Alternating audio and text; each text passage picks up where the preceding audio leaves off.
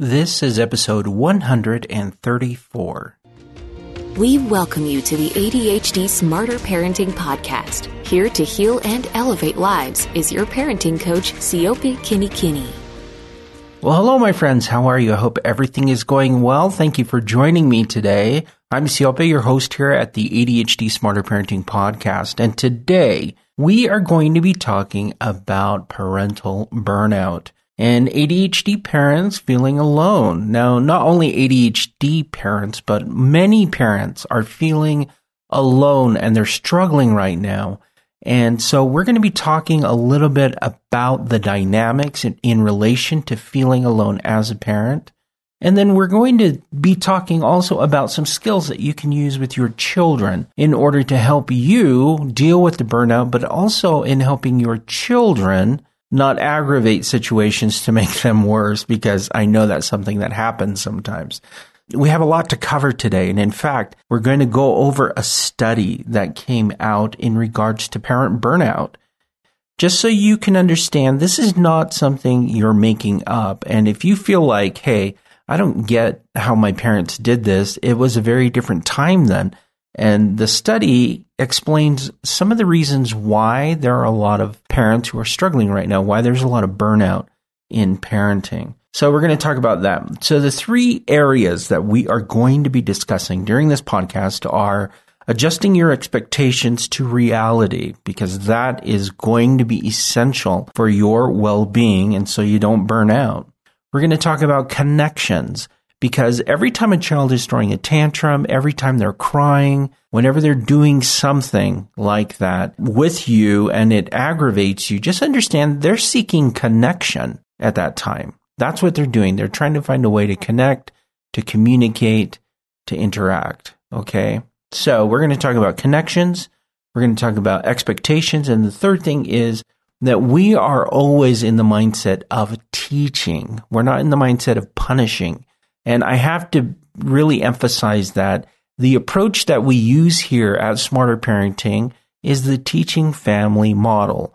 And the teaching family model is entirely focused on the relationship and the well-being of your children and your relationship with them long term. You can always get quick fixes to have kids fix their behaviors super quick by being aggressive or being mean, but those things leave scars. And those are difficult for children emotionally. And in the long run, it does not serve anyone. So we are here to focus on teaching rather than punishing. Now, there's a lot of parents who are like, hey, I just need to punish my kids for the things that they do. Okay, we're not about punishing. We're about teaching, which means we do believe in consequences. We do believe in natural consequences for negative behaviors. However, how we work through those is in a way your child will still feel connected to you, that the relationship is still intact. And for parents, that is a good place to be, because some of the burnout that a lot of parents feel come from the disconnection that they feel with their kids. This overall, I don't get my kids, I don't understand them, they don't get me, and it's just this internal battle that is happening. So we have a lot to talk about today. As you can tell, I'm super excited to talk about it, though. So let's start off with the study, because I think it's important. And then I'll introduce you to Tricia and her two children, Enid and Lloyd. So Enid is 5-6 years old. Lloyd is 4.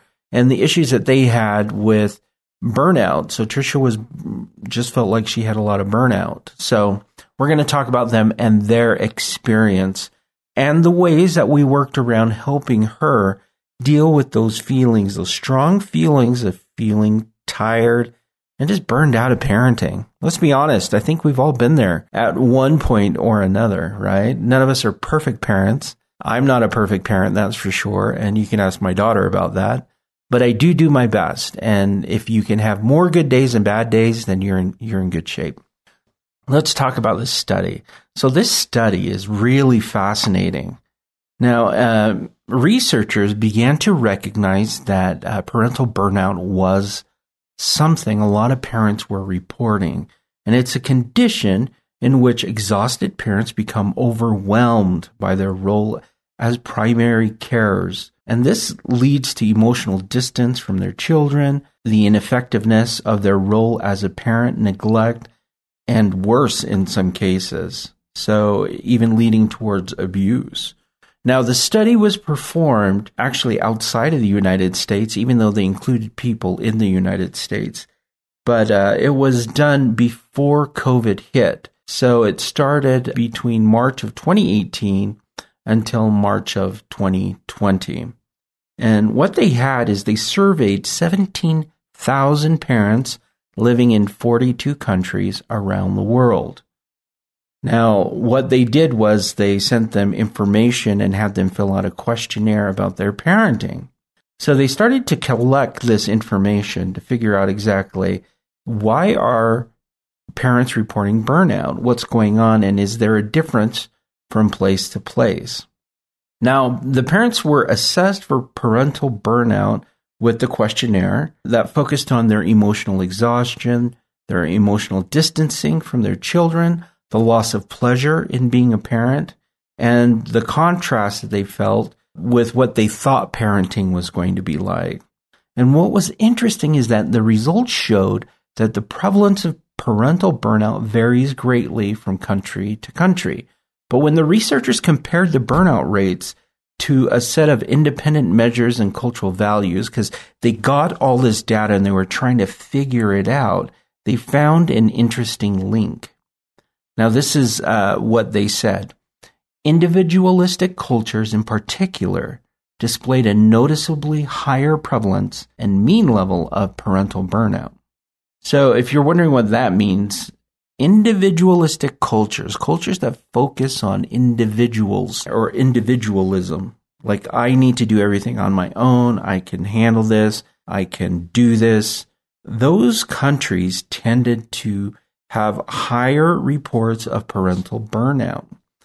Now, continuing on with what they said, indeed, individualism plays a larger role in parental burnout than either economic inequalities across countries or any other individual or family characteristic examined so far, including the number and age of children and the number of hours spent with them.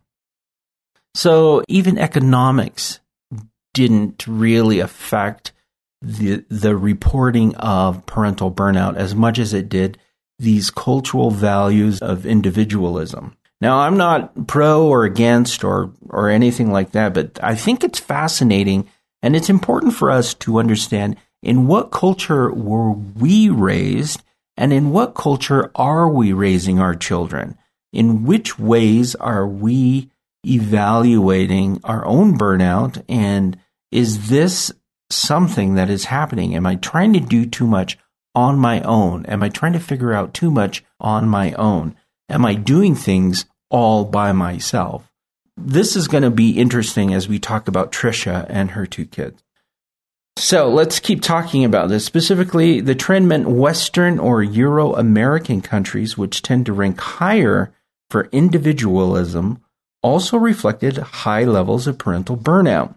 Now, in the results, what they found is that Belgium showed the highest rate of burnout at 8.1% of parents. The U.S. followed by 7.9%, and Poland was at 7.7%. And those were the overall highest in the study. In contrast, many of the South American, African, and Asian countries tended to have a low prevalence of parental burnout, which the researchers hypothetically attribute to cultural factors, while they acknowledge that the link they've identified requires further study. So I'm hoping that we can continue this study and go even deeper to understand this trend of parental burnout, because I'll be honest with you, parental burnout is one of the leading factors for people seeking out coaching. They call them because they're pretty much spent and they're tired and they just are struggling. This is fascinating research, and for me, I'm always fascinated in doing research in regards to parental burnout. I'm doing it in regards to development with children, parental relationships with children. I mean, I read a lot, everybody. I read a lot, and I do a lot of research, and I keep on top of the trends and the studies that are coming out. But this study is really interesting. And so I wanted to share it here because I know there are a lot of parents who are dealing with this frustration of, I am doing this on my own. And if you are doing it on your own, you will feel burnout. You will feel it because it's a difficult thing to manage your life, your own things that are happening with work and managing bills and raising children. It's a very difficult thing to balance everything, right? And anyone that says that they can do all of it all the time at 100%, let's be honest, they're not telling the truth because we all need help. I mean, we are human beings. We all have faults and we all need help. Even I need help. So be aware that parental burnout is something that's happening across the country. There are a lot of parents who are struggling with this right now. And I think every parent struggles with it at one point during their parental journey. I don't think I know any parent that just says, wow, that was super easy in raising their kids. I mean, I have never heard that from anybody. And if you have, I highly doubt they did their job or even cared about the child. So anyways, so I'm going to leave a link in the show notes so you can jump over to smarterparenting.com. Look for this episode. This is podcast episode 134. You will find the link to this study. I think it's really great for you to just kind of delve a little bit deeper and understand some of the things they were able to pull out from the study and some of the deductions they made. Now, again, I know they're going to do more studies and they're going to delve deeper into what this all means and we'll get further evidence. But this is a good jumping off point to talk about the subject of parental burnout. And this is also ammunition for you to use with your parents or grandparents or whoever else, comes in and criticizes you as a parent because this happens more often than not. I hear this all the time with a lot of parents. They're like, yeah, well, my parents don't get that this is hard. It is hard. It is super hard. It is super, super hard. So they feel like, hey, we did it. You could do it.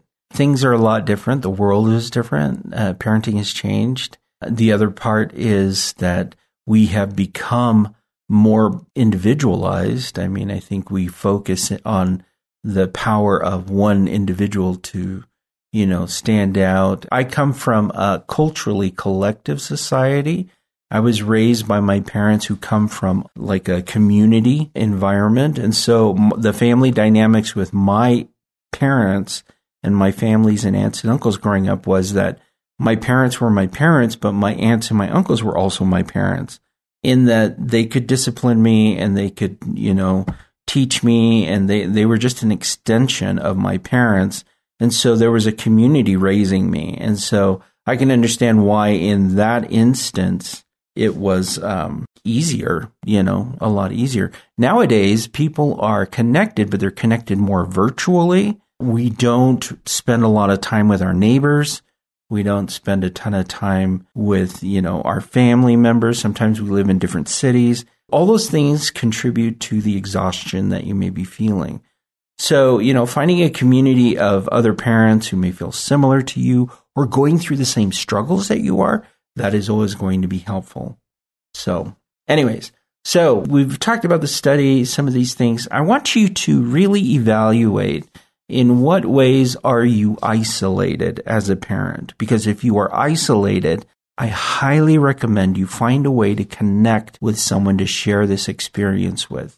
Now, if you feel like you need to connect with your spouse about it and you're on different planes, because that's isolating too, have that discussion. Use effective communication that we have on the Smarter Parenting website. If you need to reach out to a friend and make a friend who has a child similar to yours, that is always helpful. It's nice to talk to somebody and create community. I'm a firm believer in community. So if you need to reach out to a sibling, that's great. Wherever you can find that community, look for it, find it. If it's in your church, if it's in your neighborhood, if it's in your bowling club, whatever it may be, find support for you and be able to work through that. Now, let's talk about Trisha, Enid, and Lloyd. So Trisha is a mother, single mother. And she called in to talk about her children, Enid and Lloyd, about what to do, because she would lay down the rules and she would have very specific things she wanted her children to do. And when they argued with her, it was very difficult for her to not feel overwhelmed herself.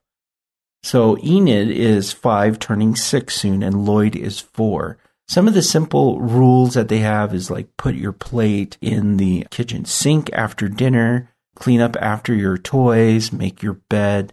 They had some very simple rules that she wanted to establish with her children. Now, in exploring this with Tricia did report, hey, I'm doing this on my own. I don't have support. And so we talked about that. We evaluated that. And then we had to talk about the very first topic I want to bring up. In my discussion with Tricia, we had to address expectations. And these are her expectations for the kids and her own expectations as a parent. Two very separate things. What can you expect your children to do? Not what you dream your children can do, not what you hope your children can do, but what expectations are realistic for where they're at right now. Evaluate that. And then you have to evaluate, where are you emotionally in dealing with these issues when they pop up? Are you coming to the situation in a difficult space? Are you already clogged and fogged up in your own brain with how to address these issues? What are the expectations for your children? What are your own expectations? Because if your expectations are changing consistently, you're only telling your children, you're modeling for them that things can change all the time. And children need consistency. That's how they learn that there are consequences to behaviors. When things are consistent, there's a sense of safety there.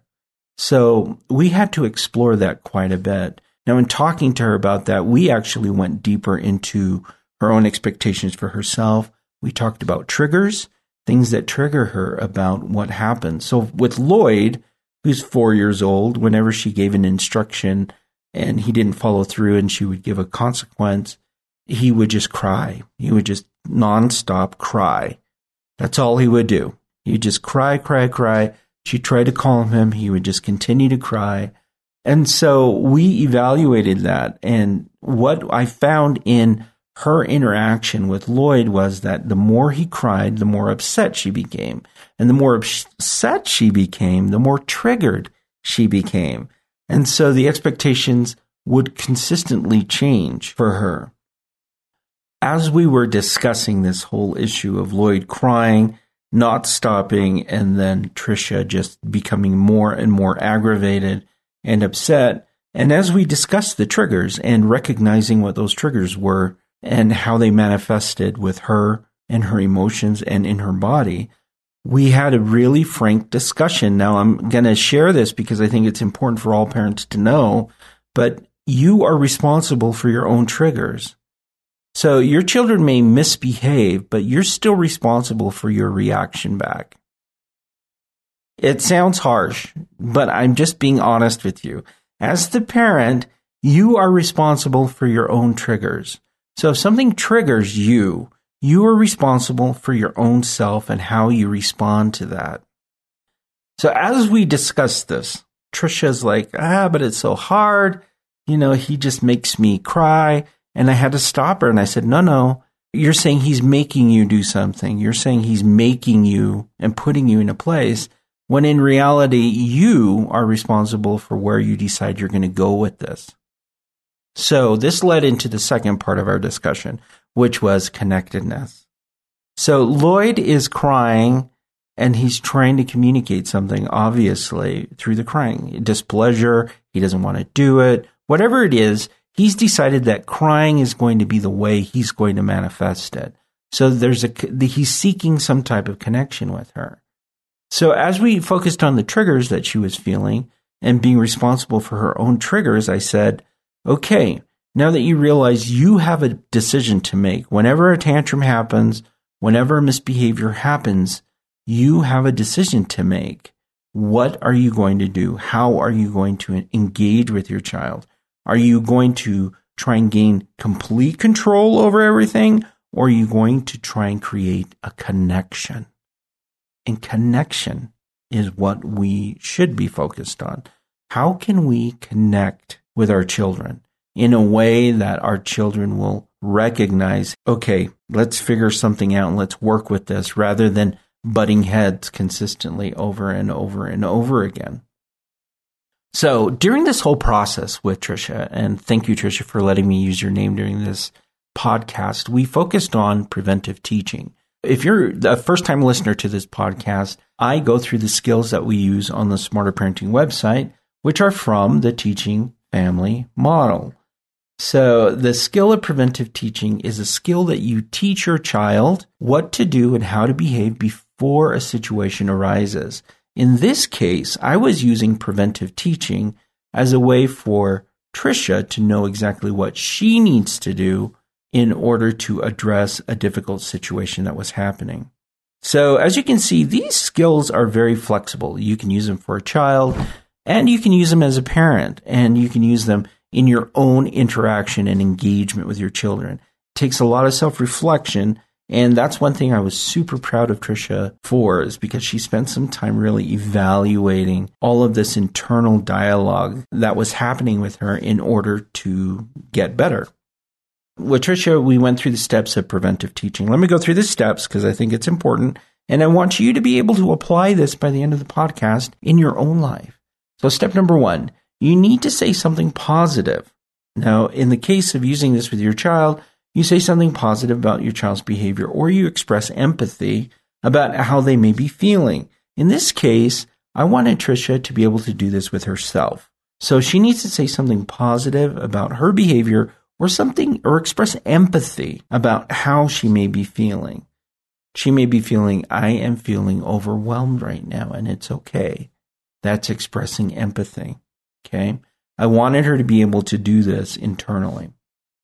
Step number 2, describe how you want your child to act. Avoid telling your child what you don't want. So in this step, I wanted Tricia to use this skill for herself. So I wanted her to describe how she wanted to act in this situation with Lloyd crying all over the place.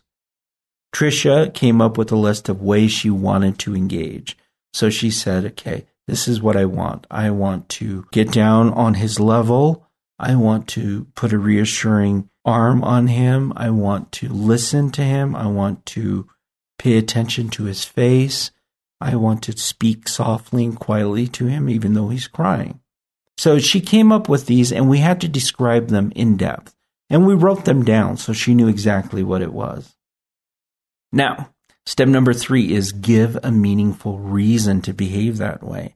And this has to be motivating for the person that needs to behave this way. So with Tricia, I asked her, what is the benefit of behaving this way, of doing that?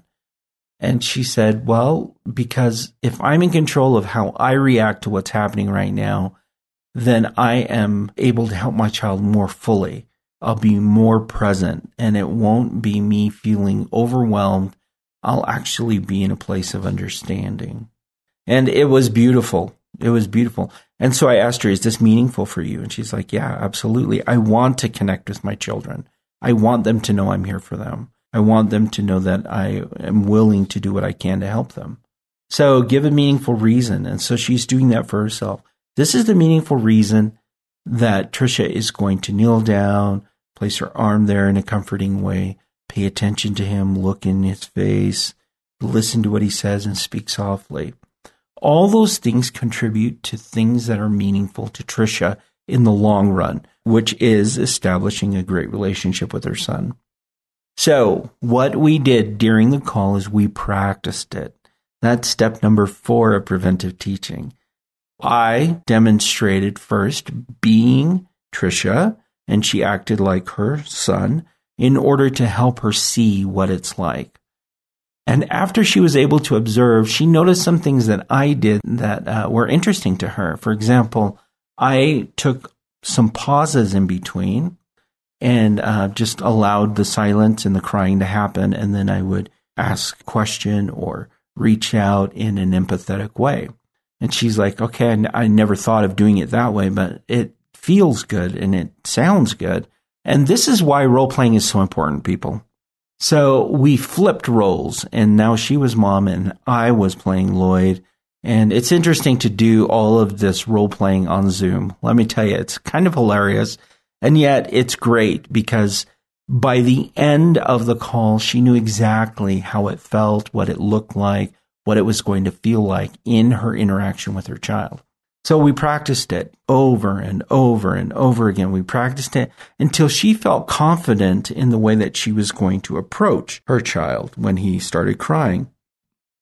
So we practiced it. Now, step number 5 in preventive teaching is to find something positive that they did during the role play. So I found something positive she did, which was she never gave up. She was consistent in what she wanted to do. And we practice, which is step 6. Just keep going over it until she has it in her head what she's going to do. Now, what we've done through this whole process, me and Tricia, is that we've actually changed the expectation, which is the very first thing that I wanted to focus on, the expectation she had with her child when he has a tantrum behavior, and we've also established a way to have a connection with her child. Now, when I was getting off the phone with Tricia, I said, okay, you know what to do. We've practiced this enough. You've seen it. You've felt it. You know what it looks like. You've heard it. We've done this enough that as soon as he starts crying and you start to feel those triggers happening that lead to parental burnout, you know exactly what to do. And she's like, I do know what to do. And I said, okay, wonderful. And I was really focused on her understanding that the goal here is to teach. We're always teaching our children, regardless of what we say and what we do, just being in the same room, we are teaching our children things. Just in our behavior, just in the way that we look at them, we're teaching them, and they're soaking it up and interpreting it. So teaching is way more important. Now, we could have gone the route where I said, well, he's crying, let's just give him a consequence and be on our merry way. Yeah, that would be great, but that doesn't really answer the need for connection. It doesn't answer the need for adjusting expectations so we can both be on the same page and working towards something.